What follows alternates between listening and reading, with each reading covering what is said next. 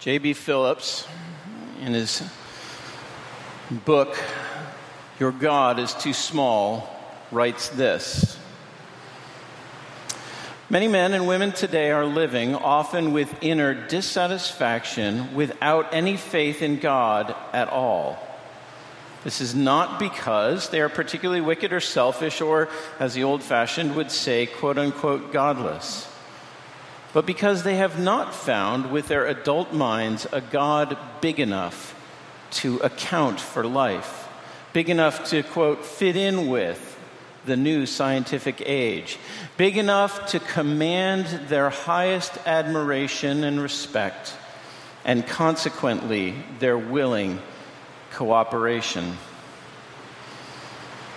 Phillips wrote this in 1952, but I think it speaks to our age today as well. Certainly, discussion of God, and particularly the God of Christianity in public square, is unfailingly characterized as a God whose weakness and insufficiency are on display in various ways. The hypocrisy of believers, the growth of naturalistic materialism, increasing ignorance on what the Bible actually says about who God is, the conflation of Christianity with social or political movements have all weakened our understanding of who God truly is, and have undermined the perception of God in the public square.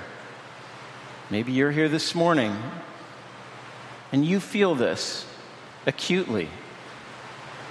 You wonder about the God of Christianity. Perhaps you're here exploring. We welcome you, and we're glad you're here. But I don't think this weakness is simply something that's outside of the church. In fact, I think it's prevalent within the church just as much. In our own hearts, we struggle. We struggle to think, is God big enough for our modern world? Is God big enough for the complexity that I face every day?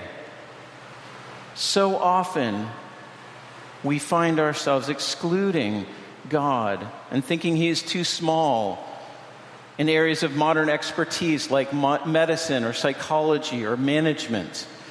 We question God's ability to be big enough in the face of natural and human disasters, or in the face of personal pain and suffering.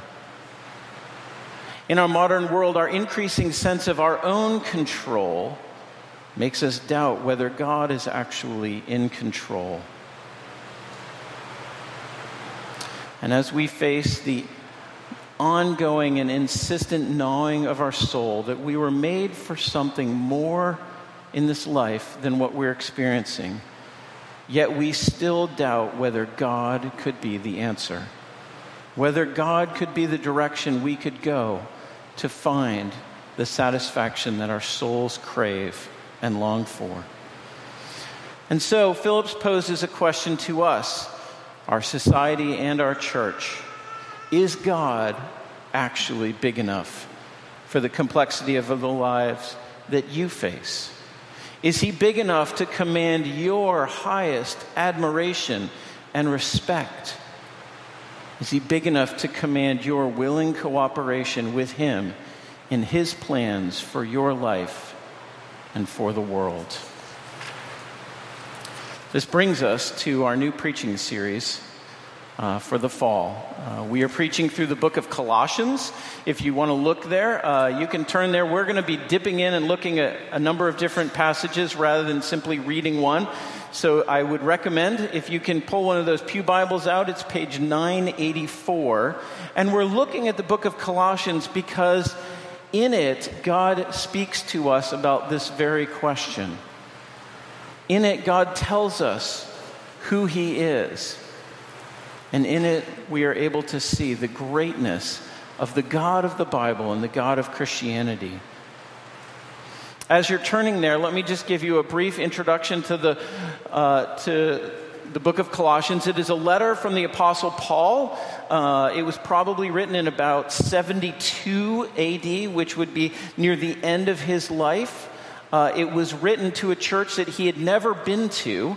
Seemingly what happened was there was a man named Epaphras, who you see in chapter 4, verse 12, who had probably come to Ephesus, where Paul had lived and ministered for a number of years, and had returned back to this town of Colossae, and had proclaimed about the good news about Jesus that he had heard from Paul.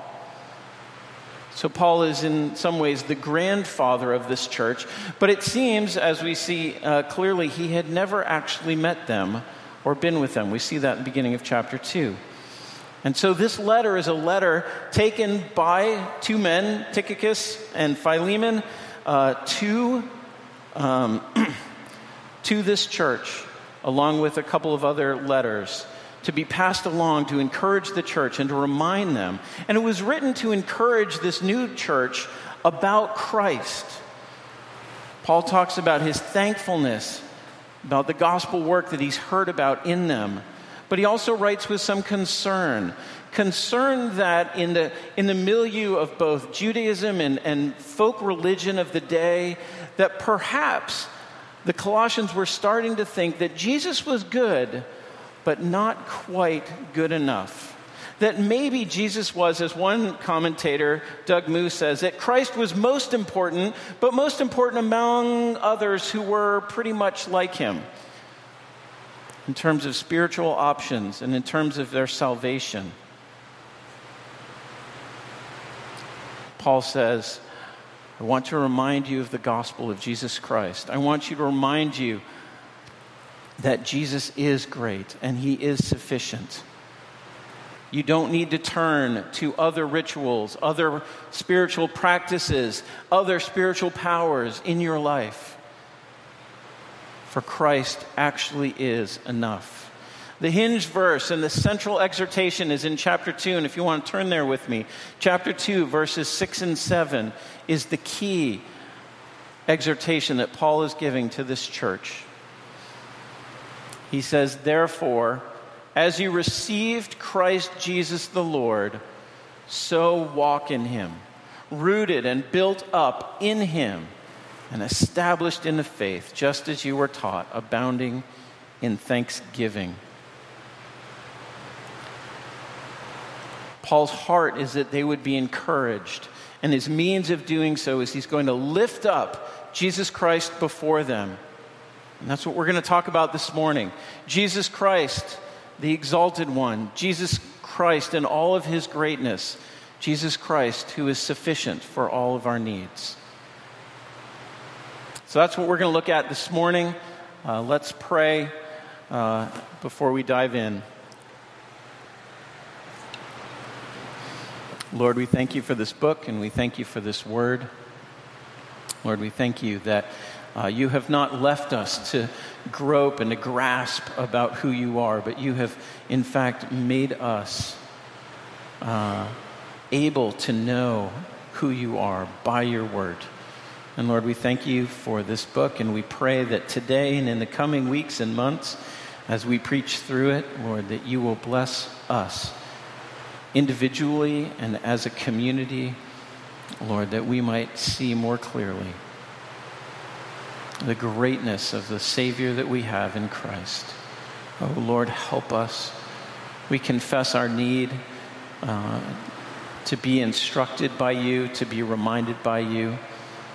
Lord, I pray for your help this morning, that as we look at your word together, that I might speak clearly and that my words would be useful in your hands, Lord, so that we might all be encouraged to worship you.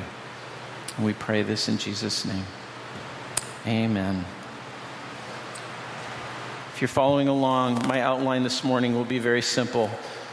As we're looking at the book of Colossians and thinking about his greatness, we are going to look at Christ the preeminent one and Christ the sufficient one. Those two things, and we'll break those down. And as we do this, we'll start the first one. Turn with me to chapter 1, verse 15. We're going to see that Christ is the preeminent one. You see that word preeminent in verse 20. In other translations, you might see it being supremacy or having the first place. Preeminence isn't always a word that we talk about today, but it means taking the highest and the most central place among a community, in our own hearts, in our lives. And part of what Paul says here to this early church is that there is a God, and we can know him fully, completely, because of Jesus Christ. So look with me in verse 15 of chapter 1. He's talking about Jesus. You can see that from verse 13. He says, he, that is Jesus, is the image of the invisible God, the firstborn of all creation. And if you skip down to verse 19, it's helpful to see this too. For in him all the fullness of God was pleased to dwell. These are striking, staggering statements. We could spend all day simply camping out on this one truth, that Jesus himself is the image of God and the fullness of God. And the reason why we need to be reminded of this is because in our humanness, because Jesus Christ became a human being and took on human flesh, we often think less of him. We often think of him as simply a good moral teacher. We think of one who commends to us a better ethic for our world. We might think of him as one who is a revolutionary to bring social change. But in doing all those things, we see him as merely a better human being, a greater human being than others around us. And Paul speaks to this and says, no. Jesus Christ is the image of the invisible God. And in him, the fullness, all of who God is, dwells. And friends, what good news this is for us. If we want to know God, we don't need to guess. If we want to know God, we don't need to think, well, what do I think he might be like? God has come to us in Jesus Christ. And the very center and the very core of what Christianity is all about, of what the God of the Bible is, what the Bible is all about, is that Jesus Christ is the one we can look to know everything we need to know about who God is. Everything is in there. So we need not look further. Not only is Christ preeminent because he is the fullness of deity expressed in human form so we can know what he's like, but he's also the preeminent one over all of the world. Look with me at verses 16 and 17 of chapter 1 for a minute. It says, for by him, that is Christ, for by him all things were created in heaven and on earth, visible and invisible, whether thrones or dominions or rulers or authorities, all things were created through him and for him, and he is before all things, and in him all things hold together. For those of you who are English majors, these two verses are a cornucopia, a banquet of prepositions about Jesus. Did you see them all? By him, that is, he is the means by which everything was created in the whole world. Not only by him was everything created, but we see at the end of verse 16 that all things were created through him, the instrument, and for him. That is, he is the goal. Everything in this world was made for Jesus Christ. Not only that, but verse 17, he is before all things, which means that he was eternally present before the creation, and therefore distinct from the created world in which we live. And in him, all things hold together. Jesus not only formed all this, not only was he the one by whom it came into existence, but today, every day, he is the one who holds it together. He is the one who holds the gravitational constant so the world doesn't fall apart. He is the one who makes molecules hold together I'm not a scientist. I'm about to get way in over my head here. But you keep going into the complexities of the physical and material world, the biological world, and you realize Jesus is the sustaining power by which all of those things happen. And it gives us as believers the joy to be, as scientists, those who explore the creative and sustaining work of God in the physical world.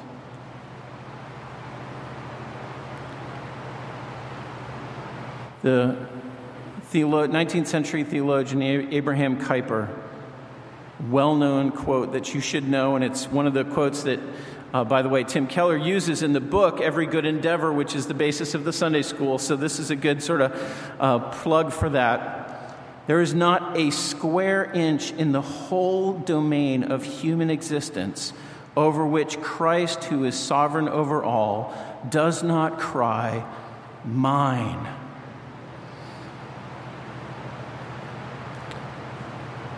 Your ride to the bus, your ride on the bus in the morning, your days in the classroom, on the playing fields and in the labs, Christ says, "Mine."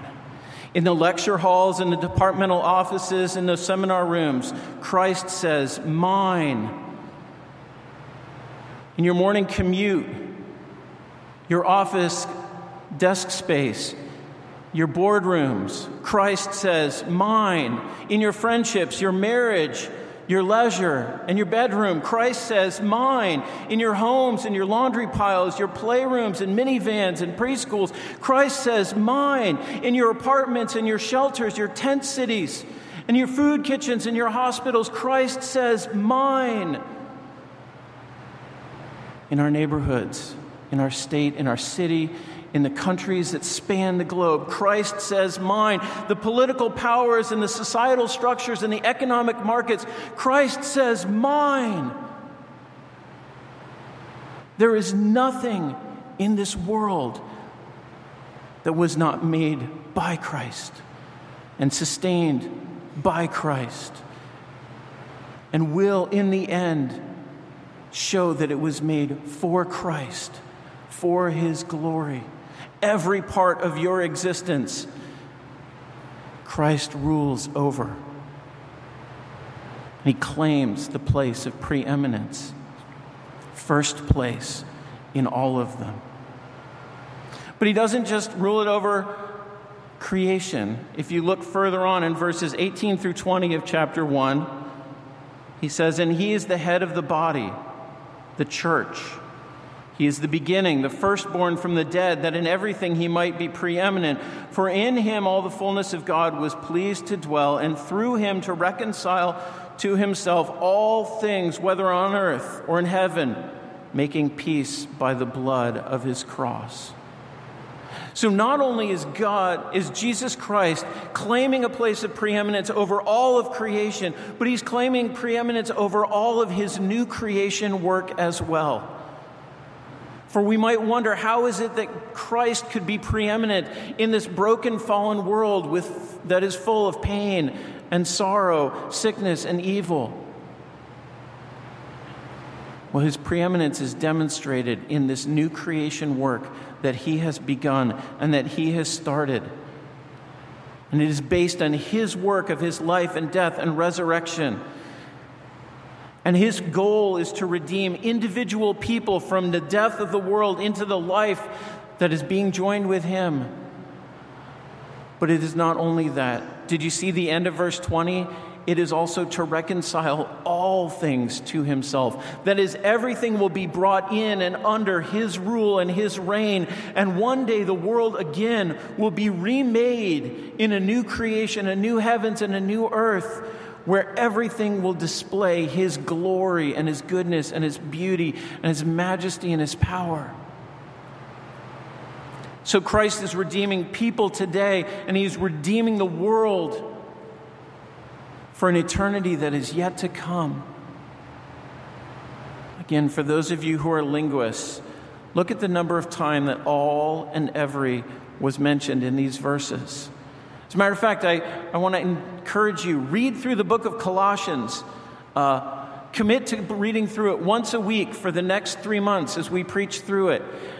And one of the questions I want you to ask is, look for how many times do you see all and every in your translation? Because this Christ that Paul has proclaimed, this Christ that we are proclaiming to you today, is a Christ over all creation, and in his saving, redeeming work, he is over his people, the church. Friends, one of the implications of this today is that we must see that Christ is not merely a tribal God. He is not merely the God of the Christians who can be compared and honored in the same way with all other gods of the world. We have the privilege of proclaiming a God who says, "This is all mine, and I am the Savior of all the world." And this has a sharp edge to it, because the Christ of Colossians, there is no room for other saviors. There are no other paths to know God. There is no other way out of sin. Christ alone can do that. And yet it also gives us the ability to interact with the whole world with graciousness. We may never hate people because of their religion, but we may point them to the one who claims over all, mine.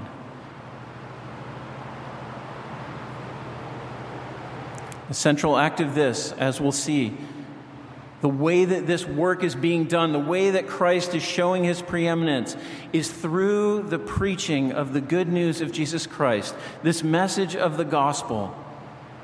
This is what he's doing in the church. This is what he's doing in the world. Friends, is your Christ too small to save the whole world and to redeem it? Is your gospel too small to save you from the depths of your sin and brokenness?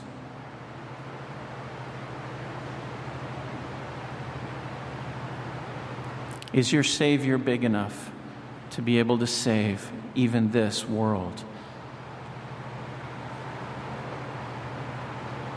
Christ has come to redeem all things, so that in all things he might be preeminent.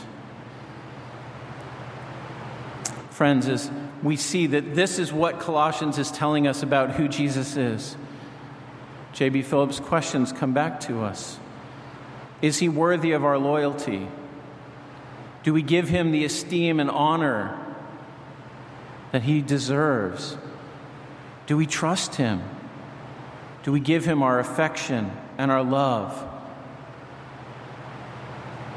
Jesus Christ is claiming the gravitational center of your life, such that everything you do and everything that you are is meant to revolve around him.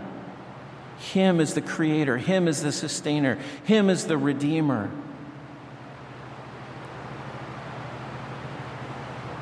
This is what it means to be rooted and grounded in Christ. This is what it means to know Christ. Not only is Christ, however, in Colossians, lifted up as the preeminent one who says to all of the world, mine, and who has worked his saving work so that it might be so. But it is also, as we see the rest of the book unfold, we see that Paul is encouraging the Colossians and encouraging us to recognize that Christ is sufficient. That is, he is enough for us to know God and to walk with him and to walk in him. There are three different ways in which he is sufficient. First, he is sufficient for our salvation. Just turn with me in chapter 2 to verses 13 through 15.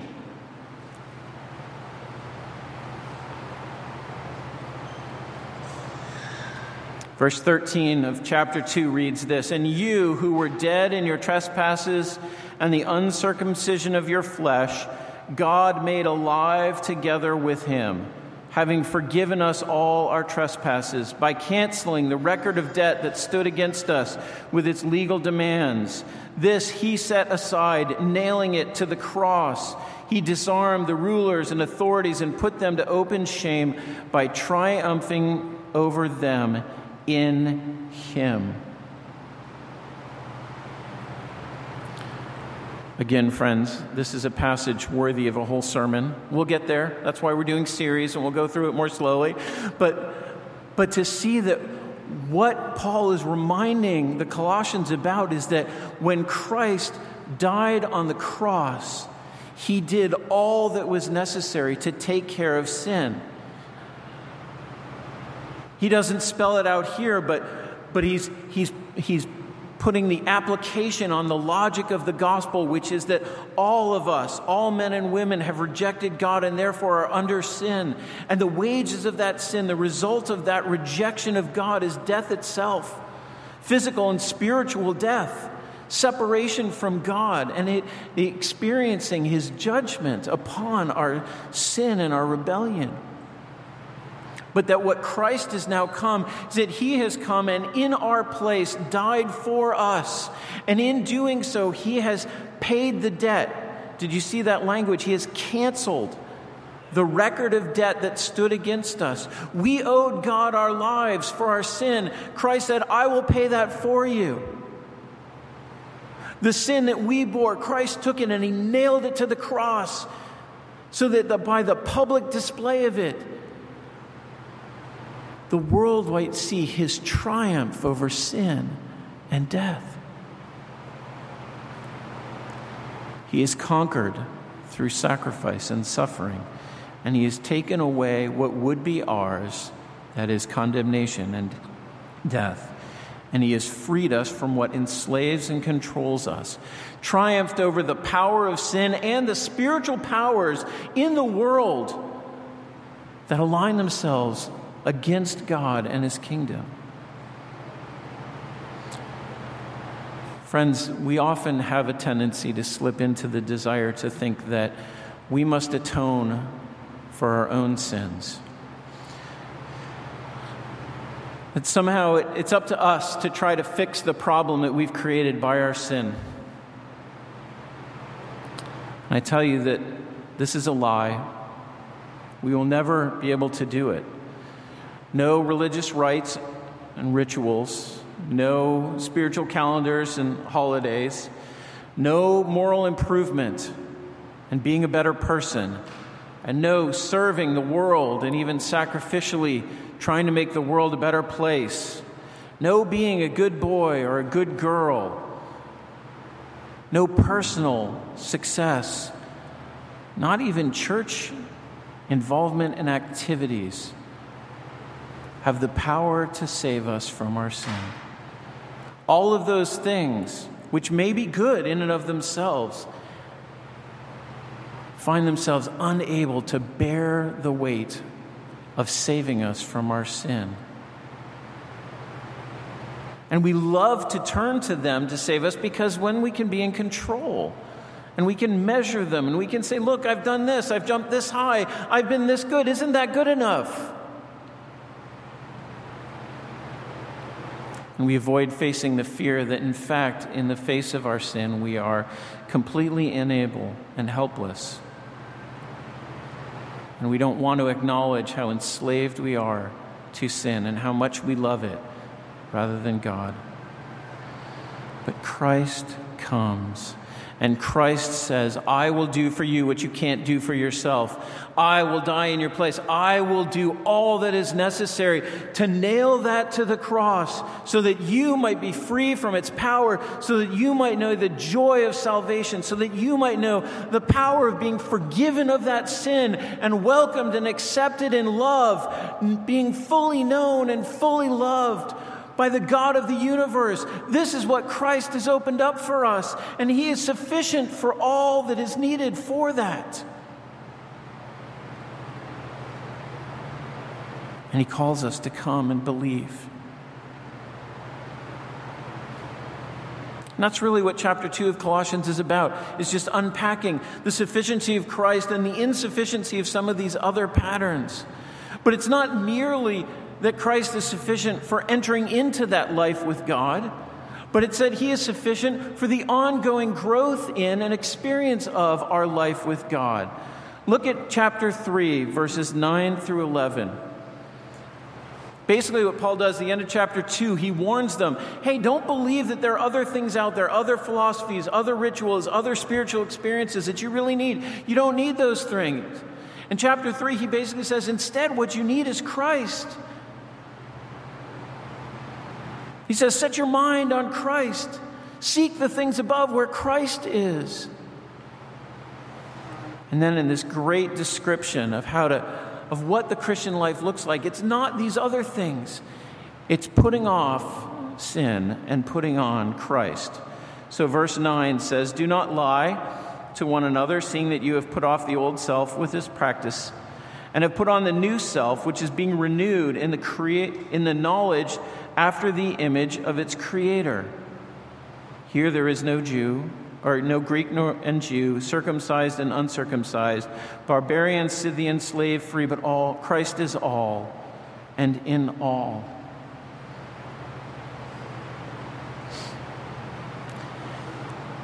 You see, friends, we often live in a world where, just like for our salvation, we think we need to add something to what Christ has done. So in the church, how easy is it for us to think that we need a Christ plus something else in order to live a faithful life with God? Right? We need Christ plus really good spiritual disciplines, or really hardcore ascetic practices, or social activism and serving the poor, or serving in the church and finding ourselves busy in those things. We need Christ plus deeper theological understanding and a knowledge of the original languages and a deep understanding of systematic theology and historical theology and biblical theology to really know. As a church, often we think we need Christ plus some good marketing, some sleek leadership strategy, or better counseling techniques. Friends, in all of these things, we are prone to say that Christ is not enough. And we often deny what verse 4 of chapter 3 says, that Christ is our life, and we also then pursue life outside of Christ as well as within Christ. We think life with Christ is good, but we really need more than that, and so we live our lives for the praise of our peers, our parents, or our professors. We need Christ plus good grades or a successful career or achievement. We need Christ plus a date, a boyfriend or girlfriend, a happy marriage, kids who grow up and do well. Christ plus a lot of money and some really sweet hobbies to keep us going in our later years. Christ plus freedom from poverty or physical suffering. And look, friends, there is nothing wrong with any of those things. They are all good things if they flow from Christ and are done in Christ and are done for Christ. But when we think these things are going to replace Christ or somehow add on to Christ himself, they get warped, they get twisted, they become idols in our hearts. And in taking them on and giving them that place in our lives, we deny that Christ is sufficient, that Christ is all for us. Friends, pursue many things that God has called you in this life, but pursue Christ first. Believe that knowing Christ first is going to be the one thing that you can't give up, the one thing that you can't lose, the one thing without which nothing else matters.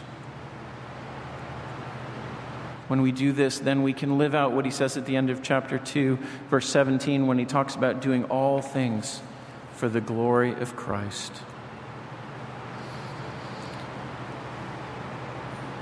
Friends, we're prone to hedge our bets, to think Christ is good, but maybe we need these extra things too. Paul tells us in the book of Colossians, no, Christ is all. Christ is enough. Christ is everything. Not only is sufficient for our salvation, not only is sufficient for our life with him on this earth, but he is sufficient as well for the purpose of your life and the purpose of the church.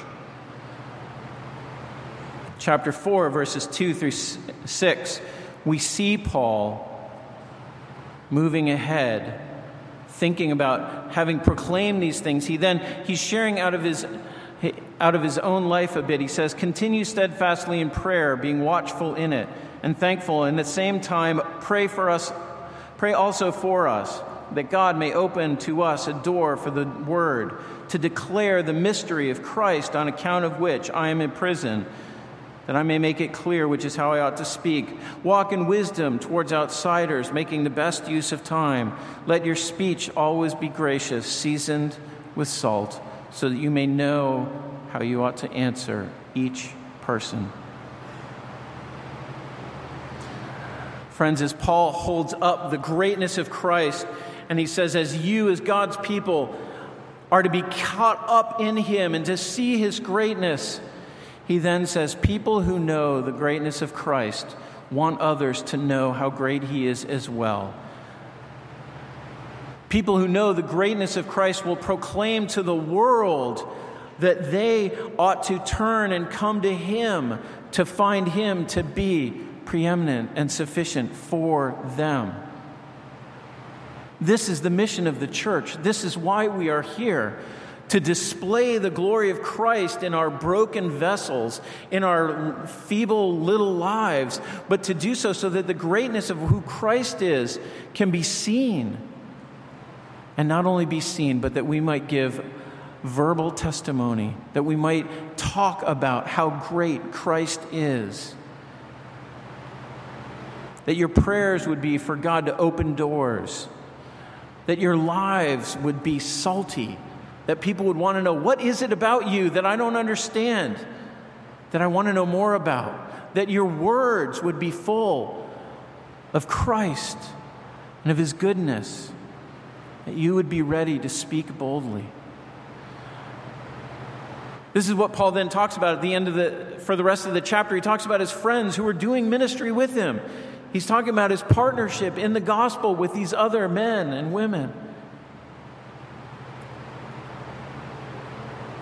Friends, this is what God has called us to. This is God's plan. That Christ, the preeminent one, might be made known through the weakness and the frailty, but the reality of Christ being that for us, his church. And this is Trinity's plan as well. To know Christ and to make him known. And we're not going to do it through super slick marketing programs, through great mass outreaches. There's nothing wrong with that. I just want you to know, if you're coming to Trinity, this is a reality. This is how we do it. Through people who know Christ and live for Christ in their everyday lives and invite others to come and see the glory of Christ in our midst. This is what God has called us to. He's called us to do it on Prospect Hill and over in the Hill District, from Southern Connecticut State to Fairhaven Heights, the suburbs and the shoreline and the inner city, to the scholar and to the tradesman, to the gown and to the town, men and women, boys and girls from every tongue and tribe and nation who come within our purview, into our area. We want to make this Christ known so that in all things Christ might be preeminent. Let me just say briefly, as a pastor, as we have seen God grow our church, and as we're facing potentially some new challenges thinking about our space, thinking about our services, thinking about changes that may come in the future. It will be so easy for us as a church to get distracted by those things.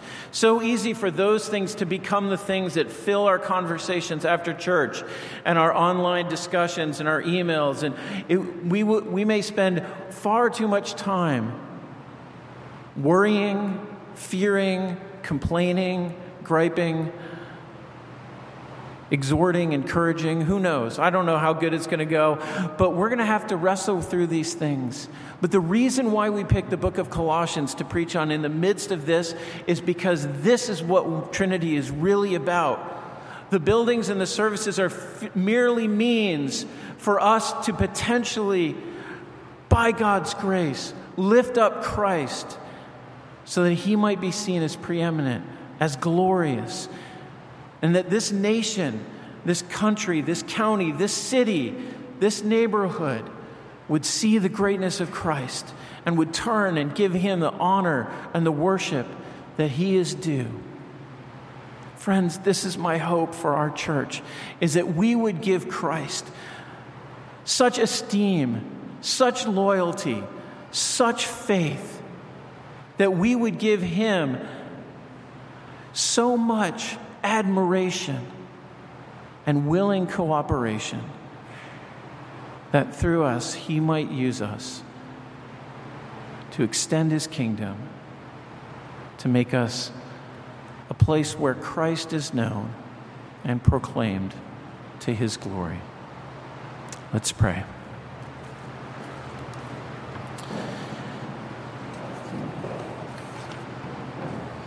Lord, we ask this morning that you would help us.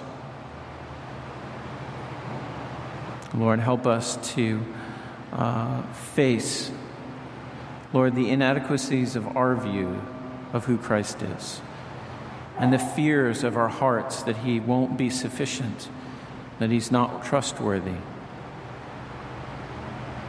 Lord, we pray you would help us to see how great Christ is, so that our God might not be too small for the complexities of our world and the realities of our lives.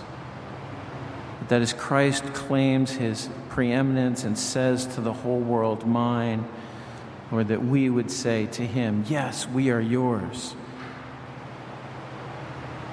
Let your will be done on earth as it is in heaven. We pray these things in Jesus' name. Amen.